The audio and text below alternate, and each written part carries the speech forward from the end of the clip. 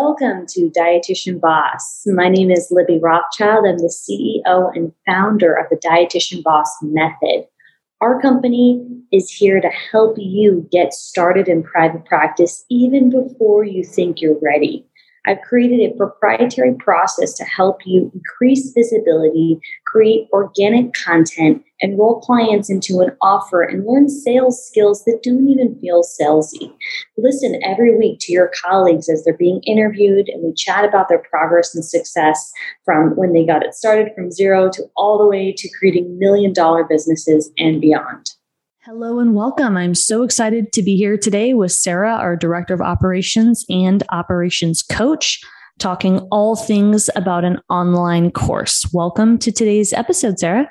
Hey, Libby, I'm excited to be here. Oh, I'm super excited to have you. Sarah and I co-coach our executive level clients, and we just hopped off a call and we have so much fun working with them. Our executive level clients are those who've quit their jobs and they're doing this full time and they're looking to scale their online business, to scale their private practice. So some of our clients just want to work less hours without sacrificing profits, where other of our clients actually want to build $1 million business. And so what's cool about that program is that you can, create your goals based on your needs. There's no cookie cutter goal, right? Because private practice is what you want, but the road to get there is often similar, with needing to have processes and automations in place, and then needing to have strategy and work on your mindset and sales skills. So it's just so much fun to be able to coach them with you, Sarah. So I'm super grateful and appreciative that we get to offer that to our clients who are, operators. They're a little further along in their journey. Yes. Yeah. I really enjoy doing that with you as well. It's a lot of fun. Yeah, it's really cool. And a lot of our clients started in our beginner program. So to see them progress through is also really cool because, we've been with that since before they had a niche, right? So to see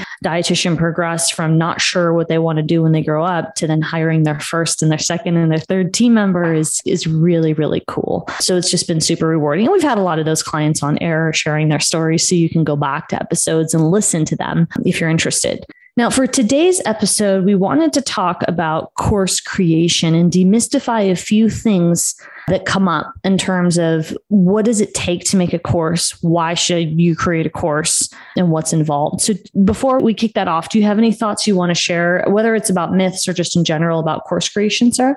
Yeah, I think just you bring up myths. The thing I would say is I think a lot of people think it has to be really difficult and involved, and it can actually be very simple and easy to do. And that's what we're going to explain.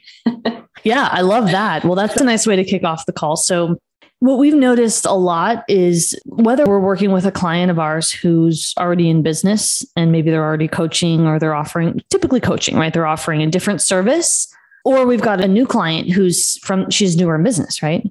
So whatever the journey is, the trajectory of our clients, we notice that they like to overcomplicate course creation and make what I've seen, especially I remember one of our executive level clients wanted to come up with a 5-hour course as her first course about the entire process related to her methodology, the solution that she offered clients related to weight loss was her specific thing.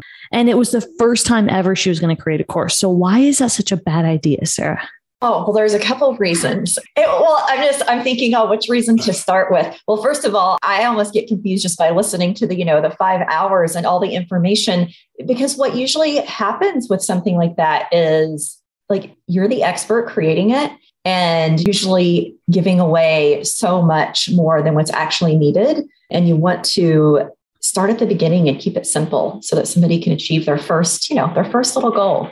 And yeah, I don't know. So simplifying, that's just the first word that comes to mind when thinking of, the client that wanted to create the 5-hour course.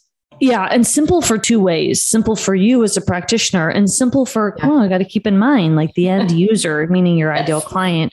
So when it comes to information and consumption, people need things broken down a lot. As we know, I say all the time in our society program that consumers, and this is a test on the dietitian exam, understand nutrition at a 6th grade level. So things need to be broken down significantly. And that's not only true for your marketing, but it's also true in the product that you're selling. And there's a lot of hypothesis, right, about what should I create? And this is something we just discussed in our call that we just got off, you and me, Sarah, but it's also about testing something small and building up based on what you see people want. So in business, it's called a minimum viable product, which sounds kind of stuffy, right? But it's a concept of you want to create something that is supportive of what people want, want, but it's open for your ability to revamp that product. So there's no way nobody great has ever created something miraculous the first time. There's always several iterations. So if you have some product that you've created that is smaller by nature, it's going to be easier to develop it. And if you create something super long and big, people aren't going to finish it.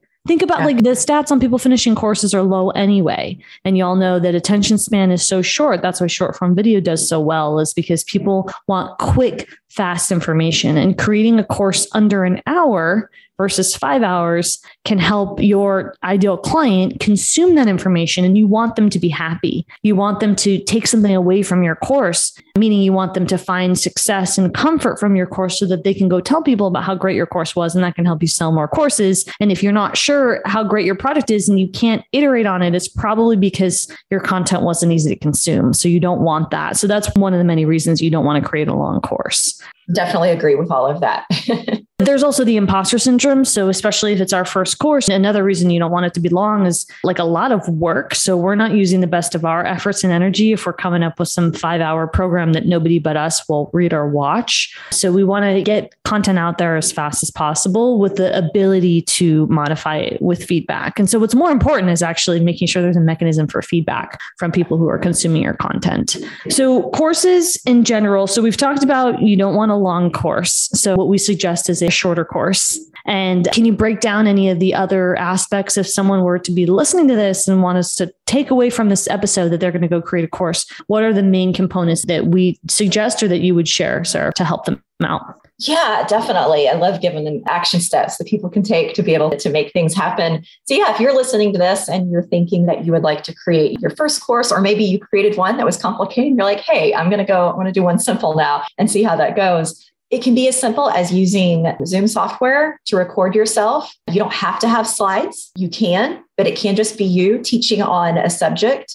And you want to make sure you're clear on what their outcome is going to be. So what is it they're getting from the course? Because it needs to be clear, when you're teaching them what they're going to accomplish. And then after that, you don't have to have homework and resources. A lot of people like to make it complicated and give a lot of extras. If you want to create one simple handout PDF to have with it, you can, but you really don't need anything more than that for the content of it. And you can upload that video to YouTube because that's free, list it as private, and promote it to your social media following. Love it. And we're going to talk more about promotion in another episode. We wanted today to be about the nuts and bolts. So thank you for sharing that. And keep in mind, because there are a lot of perfectionists listening to the show. Yes. And they're going to say, oh no, I couldn't do that. Right. Because it's not, air quotes, good enough. And there are many versions to creating a course. So your first draft, just like anything, isn't going to look like the same as after you've made some adjustments. So the goal of the course is really like, do people want this information and is it helpful?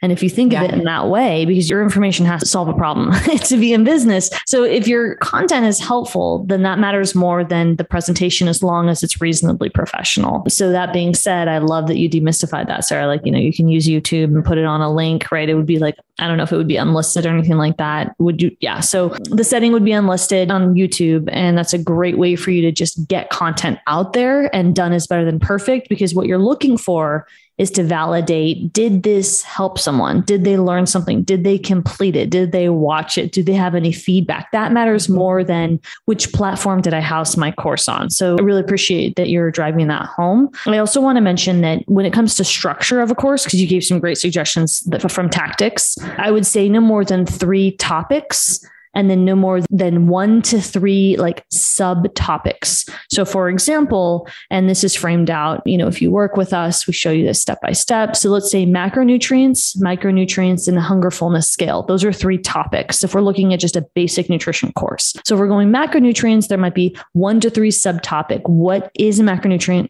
What are examples of macronutrients? And then what are some recipe ideas that combine macronutrients, right? So that's actually 3 subtopics nestled under one main topic. And it would be the same for micronutrients, and then the same for hunger fullness scale. Like, what is it? How do you use it? What are a couple of application concepts or ways you can integrate using the hunger fullness scale into your life or into your weekly regimen? So that's a simple way to frame your course. So if you're looking for structure, start with no more than 3 topics total, and then 1 to 3 subtopics underneath the topic. And then just like Sarah said, you can get it out on YouTube unlisted. You can record on Zoom, and then you can promote on social media. Anything else I was missing from that you think would be helpful? Yeah, I think the other thing, because I'm sure this is a question that they have for those that maybe are saying, well, I don't have a website. How are people going to purchase it and some of the other tech setup? I would just suggest using something like Teachable, a very simple platform, free, and it's a drag and drop. They have tutorials, and that can, help actually put it into place if they're wanting something a little bit more. Yeah. And we show you step by step how to use Teachable and other platforms, right? We're not sponsored by Teachable. I've used Teachable for years. I took a break for a while because, we were housing our program on another platform, but Teachable is a great starter. It looks great. You give yourself about 60 or 90 minutes and you can learn how to use it because it is intuitive. So for those of you who are tech averse, you are capable. You sit down there and play with the tutorials a little bit. It's possible. But again, as Sarah mentioned, you can start with something more simple and work up to Teachable if you're not there right now. And as a reminder, several EMRs such as Practice Better do give you the opportunity to house a course with them as well. So those are all options of where does it go? Right. And so we explain that. What does it look like? I explained the basic structure. And then how do I promote it would be through leveraging social media. And if you're wondering about course topics, just to wrap up this conversation, if you don't have a niche yet, you can still make a course based on something that you're either passionate about or something that's a trending topic that a lot of people want to learn about that you happen to know more than the average person. And with a degree in nutrition, you know a lot more than the average person. So it could be related to maybe plant-based dietary pattern. It could be related to something about how you've been able to achieve an outcome, like how to feed your children so they can grow. We've got a past client who does veganism to help children grow, right? So that's a specialty diet related to a specific outcome, or how to, decrease chronic kidney disease, how to manage your A1C with diabetes. So those are all just examples. But again, when in doubt, even if you don't have a niche, you can start with something basic, macro, micronutrients, and hunger fullness scale, and just really try not to overdo it. So the entire course shouldn't be over an hour, which is probably the main issue that y'all have, is trying to put too much in the course. And it's hard. Like, being succinct is a challenge in business. And it's also going to make you a better practitioner. It's going to make you a better communicator, and it's going to make your course more watchable, because a more consumable course is better for you, because if people complete your course and they apply it and they like it and you get that feedback, you're going to learn more about how to sell the course and make a better product for your future customers. Anything that you want to wrap up with, or that I missed out on there, Sarah, before we wrap up with what is it like to create a simple course as your first course and market and sell it online? I think the only thing I would add is to not, because this is a question some of them may be having, is like, oh, okay, if I'm using Zoom and I'm recording it, do I need to have it edited? No. For this first course, just record yourself. Don't worry about it. Nothing is going to be that big of a deal. You can always re-record if you thought it was terrible, but you do not need to have a video editor and to try to figure that piece out. Just record it, and that's good enough.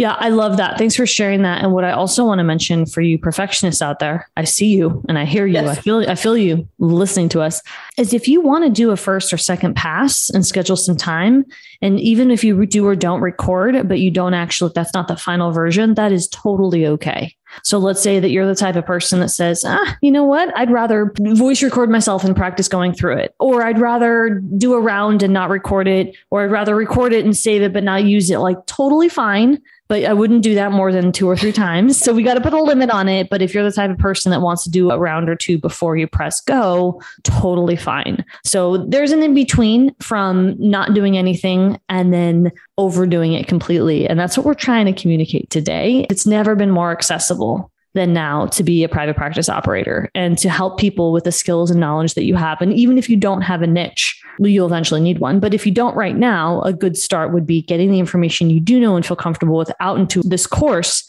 as the beginning of your journey. Or if you're already coaching and you're like, oh, I want to create a digital product, this is a fantastic way to supplement some of your income and have an option available in your product offerings. So on that note, thank you so much, Sarah, for sharing your knowledge. And you had such great suggestions. I love that about you don't need to edit it. Here's how you can make it even more simple than you thought, because that's what our audience needs to hear, is that it doesn't have to be complicated to create a digital product. Some of our clients are full-time digital product creators. Some of our clients are part-time digital product creators. And it's really up to you. And that's the beauty of private practice, is you can design it as you wish, but you do have to get started. And that's what we want to drive home. we are so excited to offer you support in our various programs. If you identify as a beginner and you're looking to lay down the foundations, our society program might be a great fit for you. I encourage you to go to dietitianboss.com under group coaching and apply for our experience, our transformative experience based off of my proprietary system called the Dietitian Boss Method. Additionally, we offer a higher level program called Executive to help you hire and manage a staff as you expand and scale your program, whether you're offering a membership, course, group programming, private coaching, or a combination of various different offerings. We're here to help you on your journey with developing processes and implementing the operational foundation that you need to reach your goals. A lot of our clients want to work 20 hours or less a week, and we're so proud to say that we've helped them achieve that goal, and you'll hear their stories on this podcast. Make sure to stay tuned and apply if you're looking for support to get there faster and meet some colleagues along the way who share your same growth mindset.